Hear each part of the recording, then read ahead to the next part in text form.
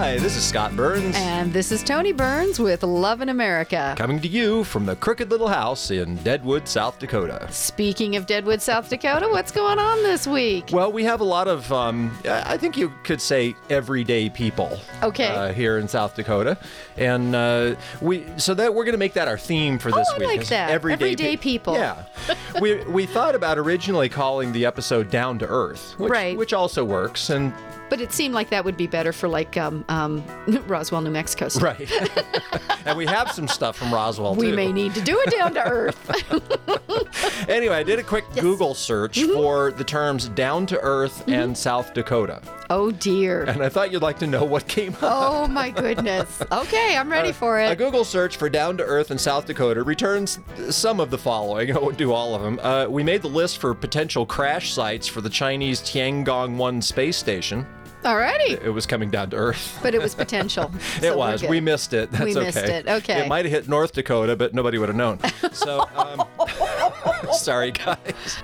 Also returned the Down to Earth Market in Tea, South Dakota, which I think is near Waterton. T-E-E? T-E-A. Like tea, like drinking tea. Yeah, okay. in Tea, South Dakota. Really? And what is it? Well, in typical South Dakota fashion, the boutique has no website, just a Facebook page that doesn't explain what they sell or when they're open. But it does, however, have a few sexy pictures of Danielle, the owner, who's received 4,000 likes. Down to Earth, South Dakota also shows the South Dakota Motorcycle Accident Handbook. Oh, dear. I think that's a practical joke on Google's part, putting such a thing under Down to Earth. That is wrong. The 8 best craft stores in South Dakota. Okay. I checked, and Down to Earth Boutique wasn't on the list. So either that's not what they sell, or they're only the 9th best at it. Okay. A TripAdvisor review page for Mexican restaurant in Hill City. Oh. It had 2 reviews, rated 2.5 dots, because one guy loved it and one hated it before it closed in 2012. Oh, and that's probably because South Dakota's Mexican moved here to Deadwood around the same time. I think you're right. We know that fella, and he's pretty cool. He's actually a really nice guy. And finally, there was a listing for the South Dakota Film Festival showing of the Stan Hurd film Down to Earth. Really? He's an international earthwork artist, creating large-scale images of the Earth that are best viewed from above. Above the Earth? Yeah, Stan... Yeah, exactly. Stan found his canvas in the fields of his family farm, working with wheat, sunflowers, other crops, and found objects. And 2 of his first Kansas installations were 160-acre portraits of Kiowa War Chiefs Satanta and Will Rogers. Unfortunately, nobody flies over South Dakota, Stan, aside from Bob, who's the crop duster guy down by Sturgis. Yeah, down by Sturgis, yeah. So, there's more, but we're getting down to earth all over the U.S. in this episode, not just in South Dakota, with our love story this week, which is the story of everyday guy Bob Newhart and his wife, Ginny. Love Bob. Midwestern guy. Bob. Our couple story this week, our feature is... Cindy and Steve from, what area of Alabama were they? Montgomery, Alabama. Yep. We actually met them in a Harley Davidson dealership and just started chatting with them, and after about 5 minutes went, could we put you on film? Yeah. We must document this because no one else will believe us. Believe it. And our narrative from our book, Love in America, currently called Love in America, The Roads to Happily Ever After. But in the process of being revamped. Yep. I like revamping. Revamping. Getting sexy all over again. Our narrative is a story from South Dakota called Cookies. I used to like cookies. What happened? I can't eat them. You still like them from afar. I still like them from afar. My unrequited cookie love. There's a song in there, too. All that and more coming up on Love in America.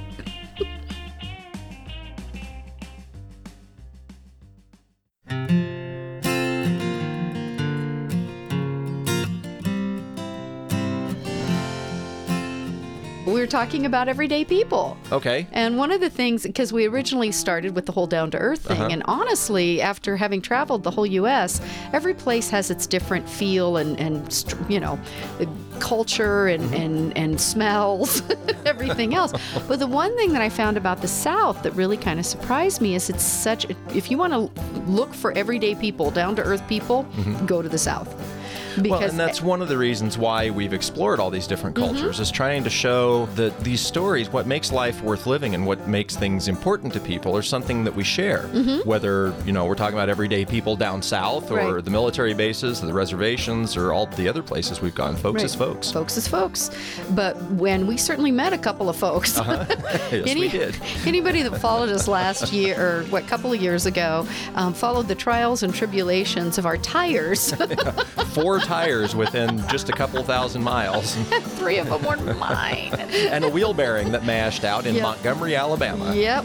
So we pulled over, and this wonderful man found us on the side of the road, and he had him tow us to the dealership in Montgomery, Alabama. And the next morning we showed up, because this was after hours, to see what was going on and if they could fix my poor bike. And we met Steve and Cindy. And Steve and Cindy were a force. They were a force. We spent just 5 minutes talking to them and then went, well, can we record you? Yeah. And the first thing they had to talk about was what makes a healthy long-term relationship. And it wasn't theirs they were talking about. A cruise we were on, they had a afternoon thing, the dating game kind of thing, and they had picked out 3 couples already, like a newlywed, and then somebody like a 25-year, and then an elderly couple. Yeah, they'd been married like it was the 50th. No, it was like the 65th or something. And one of the questions were, where is the oddest place or the most distinct place you ever made love? Well, Grandpa jumps up there and he said, do you remember that time in Minnesota or whatever against that tree? Well, I mean, I was like, Grandpa, oh God, this is horrible. And they just laughing. So apparently the secret to a long-term relationship is not being afraid to share in front of families and strangers. And being in touch with nature. Which led to one of the more interesting proposal stories that we've heard. I was at Goose Bay, Labrador, Canada, on Air Base up there. And I knew a lot of the people up there and stuff. And one of the guys I was in the barracks with was a telephone operator. So we picked a time that I could call on the payphone and it wouldn't charge me. Oh, well, now the truth comes out. But go ahead. Didn't even pay for a phone call. No, it was free. And I called her and I asked her, I said, I want to ask you a question. She says, what? I said, will you marry me? And I heard this, wham! It's like, what in the world? I mean, And I heard her mom in the background say something like, he asked you, didn't he? And she gets the phone back on and she says, what did you just say? And I said it again. And she's like, I can't talk about this right now. I said, okay. She said, I've got a date tonight. I said, okay, that's fine. And she says, I'll talk to you later. I said, okay. And so did you go on the date? I did. Yeah, we all went and we were going to get pizza and I don't remember what else, probably the movies, something.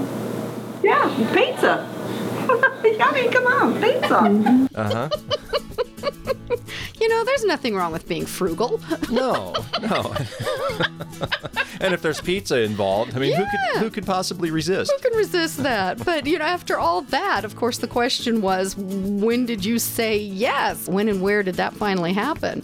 I had to go to combat training at Camp Bullis, Texas for 7 weeks. And I came home so we could kind of like talk about what we were going to do, if we were going to whatever, And she's like, well, yeah, okay, maybe. Kind of, not real affirmed either way, When I come home, her and I was walking by Roger Butler's jeweler, downtown Selma. And we were talking about it.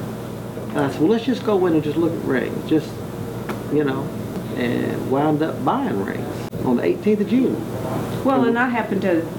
I was graduating from high school, so I'd gotten gifts, like money gifts. So I spent my high school graduation money on a ring.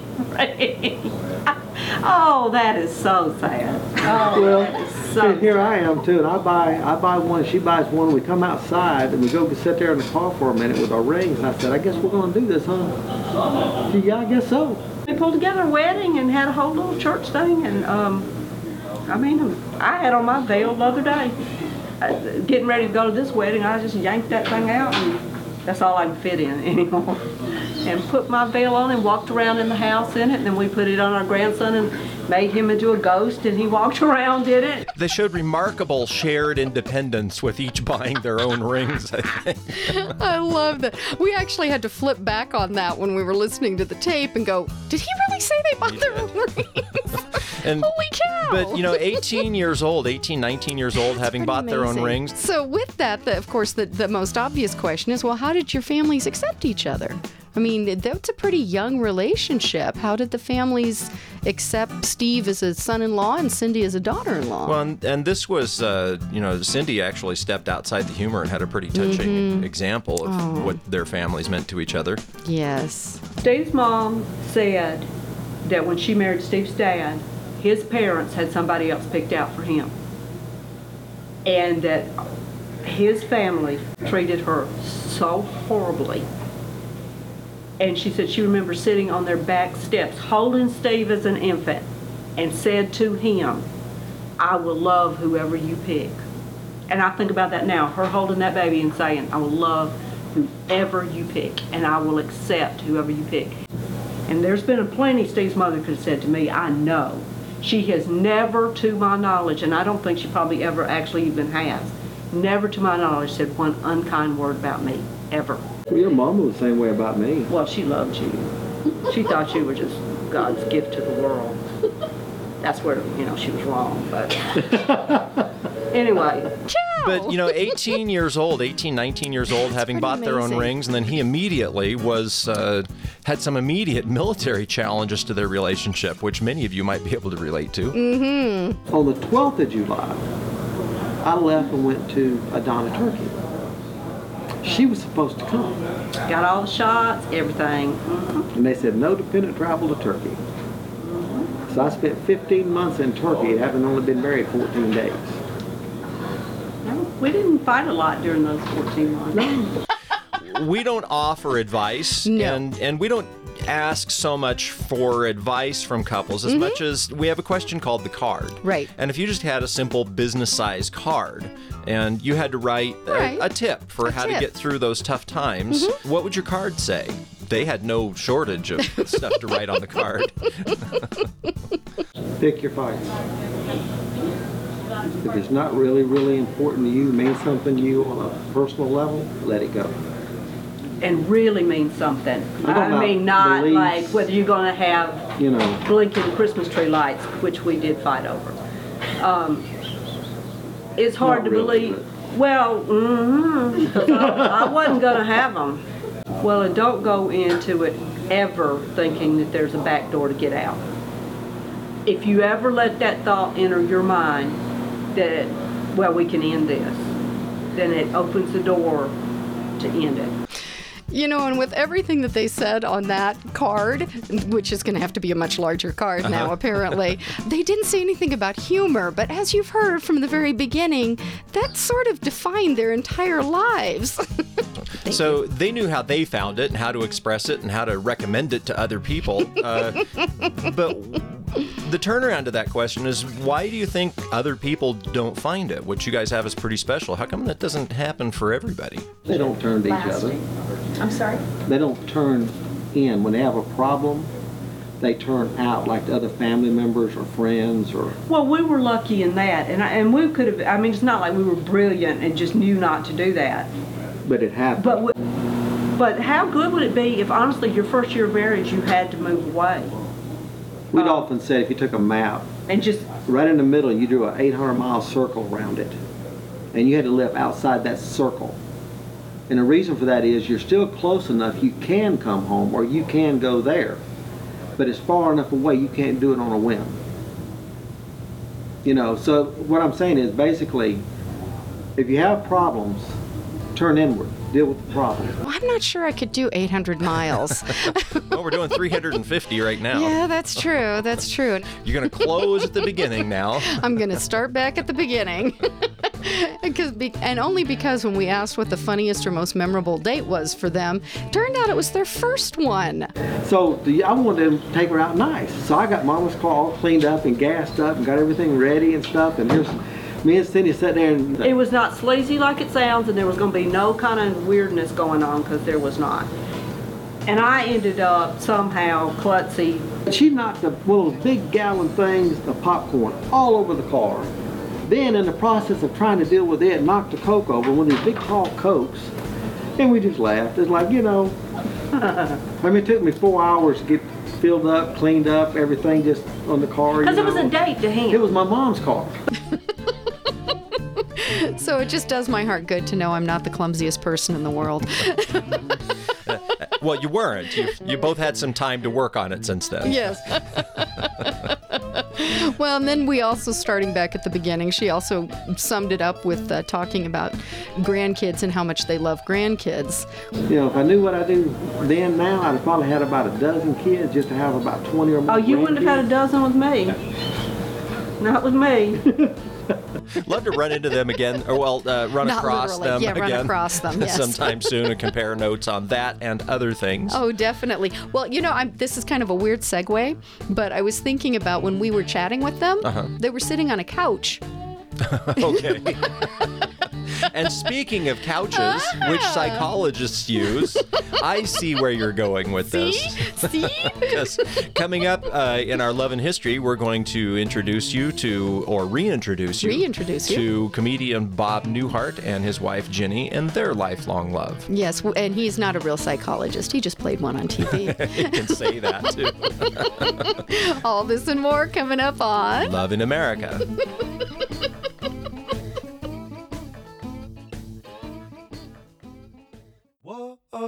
When there's love, love, love. Have you ever thought about all the things that wouldn't exist without you? Yes, actually I have. Really? Yeah, especially our children. Yeah, well, your birthday party would be pretty meaningless. Yep. Some people think the universe itself wouldn't exist if you weren't here to experience it. Oh, that's... But we know we wouldn't exist without you. And that's where you come in. If you're enjoying what you're hearing on Love in America, you can support us at patreon.com/Love in America. We need you. And you need us. And together, we make the universe exist. Love it in love, and there's love when there is love.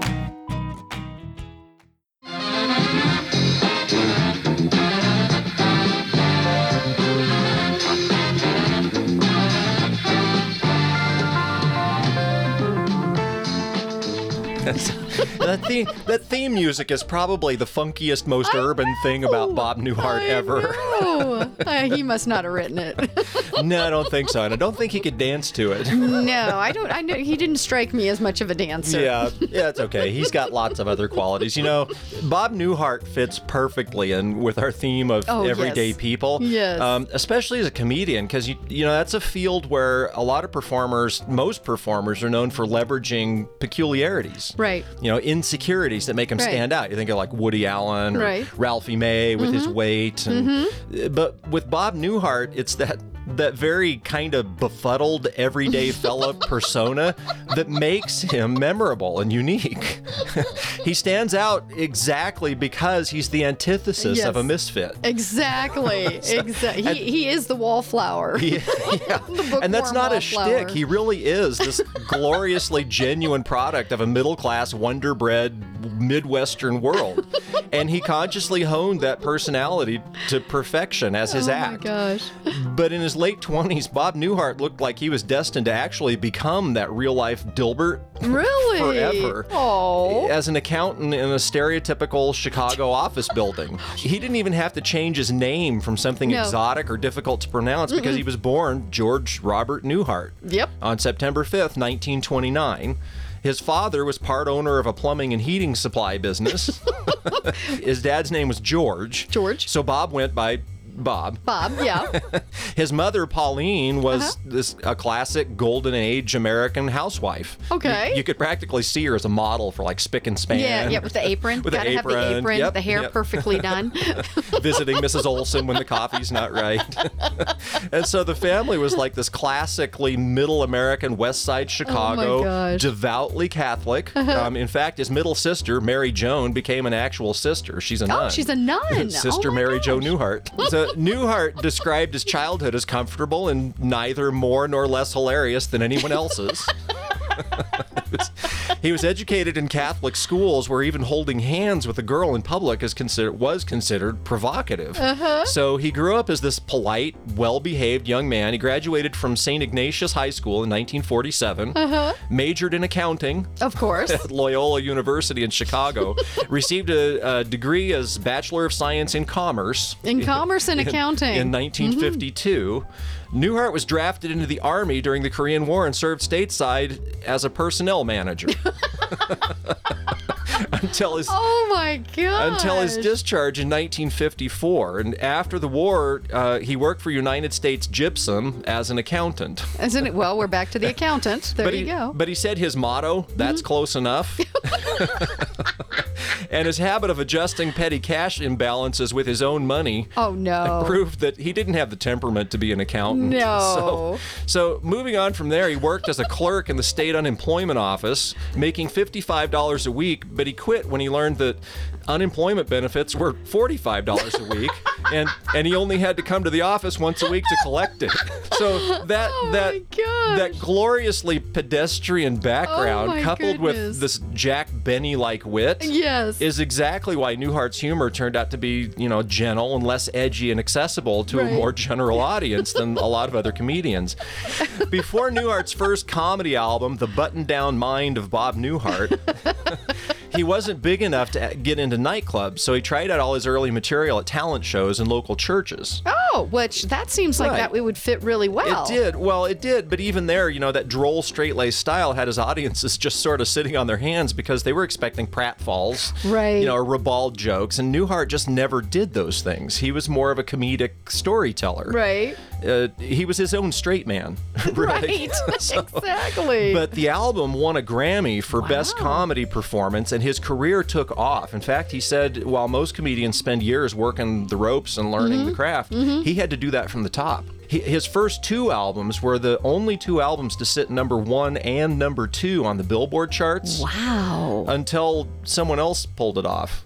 And my daughter, was in the record business, said that that's a record that no one had for like 30 weeks until it was broken by Axl Rose.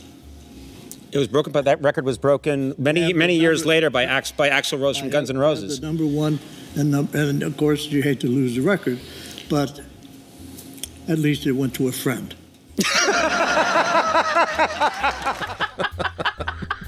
That's so Bob Newhart. Such a dry wit, too. I could see how initially, if people didn't know his humor, they would just be going, was that a joke? Yeah. I'm trying to picture Bob and Axl together, sharing some Shirley Temples. But because he really was this genuinely down-to-earth, middle-class Midwesterner, and his fame came to him in his 30s, that maturity and his sense of identity meant that he took it all in stride. He didn't flame out like a lot of other young entertainers and celebrities do. So by 1961, Newhart was such a successful and busy comedian, he didn't have any time for dating. And so he rarely met eligible women, even though marriage and family were definitely in his plans. Yeah, especially in that generation, you got to give George and Pauline lots of Catholic grandkids. Yes, exactly. So it was actually comedian Buddy Hackett who set up Bob and Virginia Quinn's first blind date in Los Angeles in 1962. Really? Yeah, Ginny babysat Hackett's children, and she recalled that Buddy came back one day and said in his own inimitable way, "I met this young guy and his name's Bobby Newhart. He's a comic and he's a Catholic and you're a Catholic and I think maybe you should marry each other." Marry, not meet. No. Buddy didn't beat around the bush, apparently. Oh my gosh. So they had dinner and played pool at Hackett's home and discovered that they had a lot more in common than just geography and religion. But Ginny admits she had her doubts. Bob was certain they'd marry, but Ginny's father was character actor Bill Quinn. She was kind of familiar with show business, and those experiences growing up in an entertainer's family meant she was determined not to marry into show business. She said, "I didn't want to marry an actor who didn't get a paycheck every week." Better to have married an accountant. Right. And that apprehension lasted right up until they were married on January 12th, 1963. She said she was so nervous when she walked down the aisle at St. Victor's Church, her veil was shaking. Oh. And her father whispered to her, "Sweetheart, I can still get you out of this."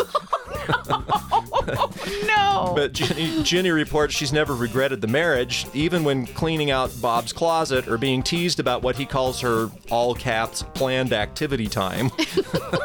Or when he complains that the house is so neat it looks like they're expecting real estate agents. Suzanne Plachette, who played one of Newhart's television wives, along with Mary Fran. He always had these gorgeous TV wives, and she was never jealous of any of them. They were all friends as well. But Suzanne Plachette said that Ginny is so right for Bob. What they both are today is a result of years of loving and living, and many of his most attractive qualities are those that have flowered in his marriage to Ginny. Oh. I know. So soon after they married, Bob and Ginny bought a Beverly Hills home where they got started on that grandbabies plan. Yep. They raised 4 children, 2 boys and 2 girls. But because they both grew up in these strict Catholic households, they brought up their children as Catholics too, but with one difference. Ginny says, we didn't want the children to have the same guilt and fears that were instilled in us. So their home was always child-centered, with toys scattered around and pets in abundance, and a playhouse built next to their paddleball court. Oh, I love it. By hired help, because Bob's proven to be a lot better at pretending to be a psychologist than a carpenter. Did he have any hospital visits shown in there? I'm sure he did. So a devoted father, Newhart still struggled disciplining his kids. And although the family often joined him on the road, especially during long summer bookings in Las Vegas and Tahoe, he was away often for his work. So Ginny had to have kind of a come-to-Jesus talk with him about disciplining the kids when they reached their teens. Adding in one interview, he was fine with the boys later, but I have to face it, he'll never discipline Jennifer or Courtney. When somebody once asked him how he'd react when the girls' boyfriends started coming around, he said, they're going to be wealthy spinsters.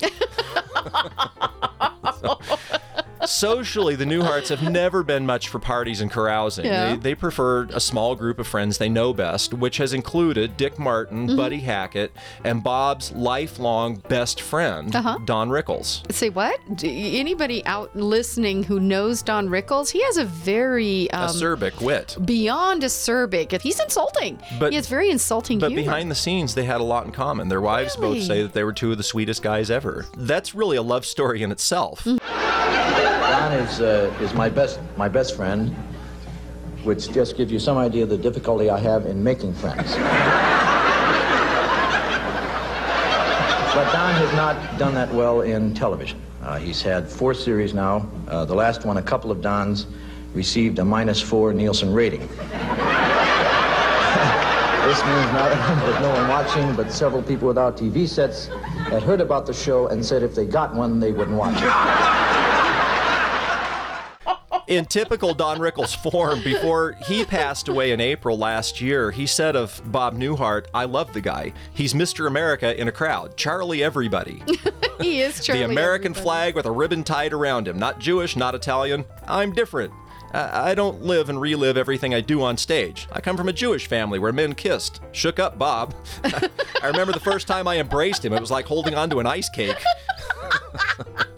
So Barbara and Don Rickles also often traveled with the Newharts on vacations, usually on cruises, which must have been a riot, especially when Bob's natural naivete and Rickles' acerbic wit that you mentioned mingled. No matter where we went, we'd go to Hong Kong.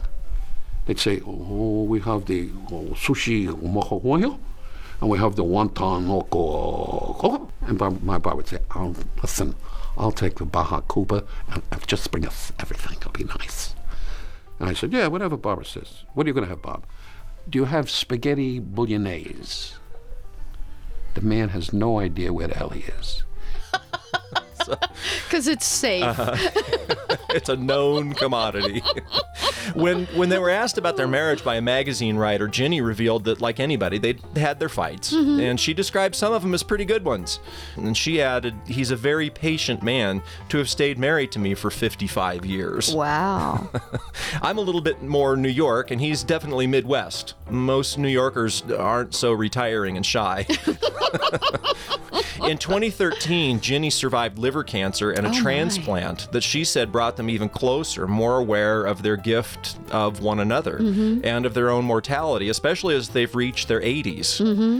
Gosh, that's hard to imagine. He's in his 80s. So their 4 children have gone on to various careers, with only their daughter Courtney appearing on Newhart and their oldest Bob briefly entering the entertainment world in a movie called Heart and Souls with Robert Downey. Oh. He played a character named Bob. This seems to be a theme in the family. Well, I was wondering if that was inspired by the whole Daryl and my other brother Daryl thing from the Newhart show. Right. But Bob Newhart's website now proudly mentions that none of the children are currently in show business. When their youngest grandson, who was 10 at the time, Asher, returned home after visiting during Ginny's surgery recovery, his father asked him, "Did you have a great time at Yaya and Poppy's?" And he said, "Yeah, I saw the cousins, and we went out to dinner, and Yaya and Poppy babysat us. Poppy doesn't really do much, but then he is really old." Well, perhaps, young Padawan, but you'll come to see that people may get old, but love like your Poppy and Yaya's never does. Absolutely. Oh, my gosh. So welcome to the Midwestern splendor. Hope you enjoyed the tale. Everyday people. As you were flying over. We're going to take a quick break, and we'll be right back with our story from Love in America, The Roads to Happily Ever After, and a tale called Cookies. Ooh, I love cookies.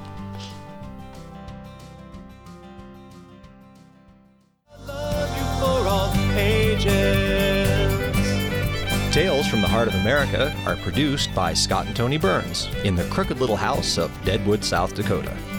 And are part of the Love in America podcast.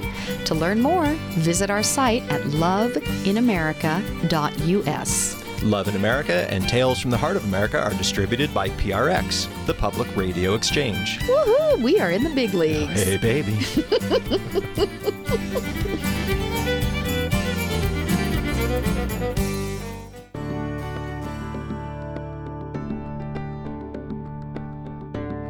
Cookies, a tale from the heart of America. We rolled off the silty dirt roads of Crow Peak above Spearfish, South Dakota, amid a low-hanging fog, a mist of drizzle in the air, hazing our windscreens and dampening our creaking leathers. It was the first time since we'd left the June rains of Colorado that we'd fully geared up for cold weather riding. Though the multicolored digital amoebas crawling across my mobile radar app suggested we'd be out from under the heaviest cloud by the time we reached Montana, the morning was brisk, and rocks sticking to the bike tires flung themselves against the fenders, tinkling like ice and kicking cold mud out behind us in ruddy fans. Once we found pavement again, the prospect of riding the open western plains, ringed by distant mountains, was a pleasant enough prospect. But the warmth and smiles we took with us were only partly due to the ride ahead. We had cookies. Still warm from Nadine Copeland's oven, the co-owner of Spearfish's Diamond M Ranch Bed and Breakfast thrust them into our gloves as we turned the fully loaded bikes around so Myron, her irrepressible beau, could snap a final photo of us.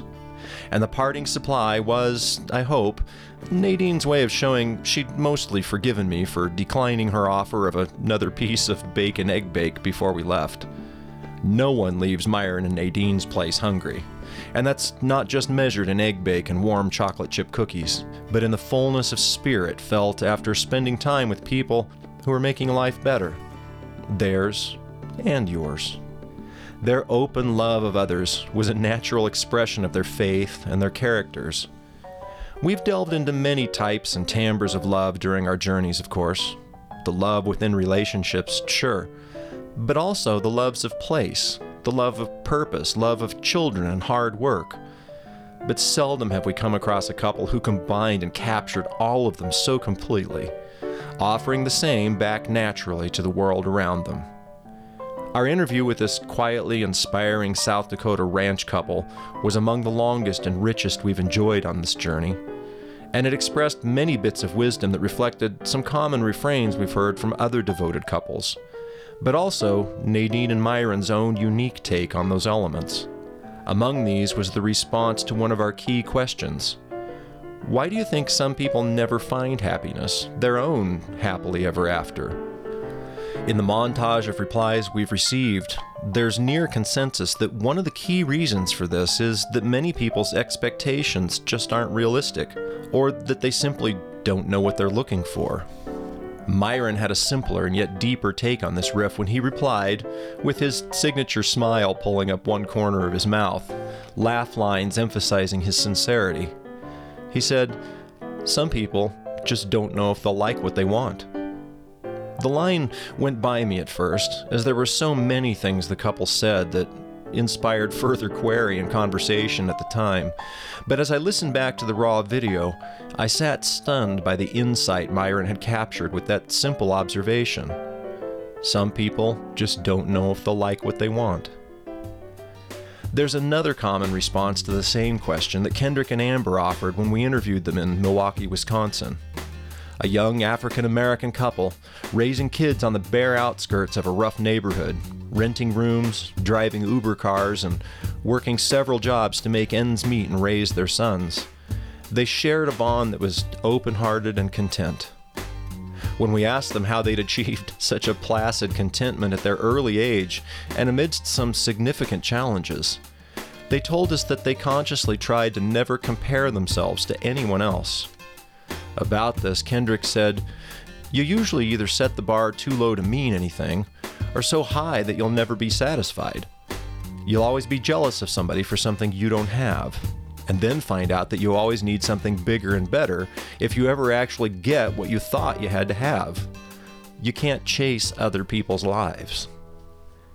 Having had time during the ride afterward to contemplate Myron's and Kendrick's words, and how these two very different people and couples had put happiness into such profound perspective, I recounted the things that I've seen people desire and then suddenly receive, and how that indeed seldom resulted in lasting happiness. Usually when achievements were the product of long and determined effort and difficult decisions made over time, the odds for contentment were pretty good. But unexpected rapid wealth, romantic infatuations, and material desires suddenly realized never amounted to a sense of fulfillment, and we haven't found such things among the contented couples we've encountered. They made sure they valued what they wanted, and so they found their happiness in one another and in their own achievements, rather than in comparisons to anyone or anything else. In turn, I had to consider what it is that I want, and what are the things that I've received that make me truly happy? Do I value the right things? I hope that I do. I believe I do. Because I think that gratitude is the name I can give to the appreciation of what's made me profoundly happy. Music, teaching, writing, my mom and dad, family and friends, good dogs, my constantly amazing bride, and 2 adult children who make their parents so proud. And cookies. Warm chocolate chip cookies from a friend on a cold morning in South Dakota.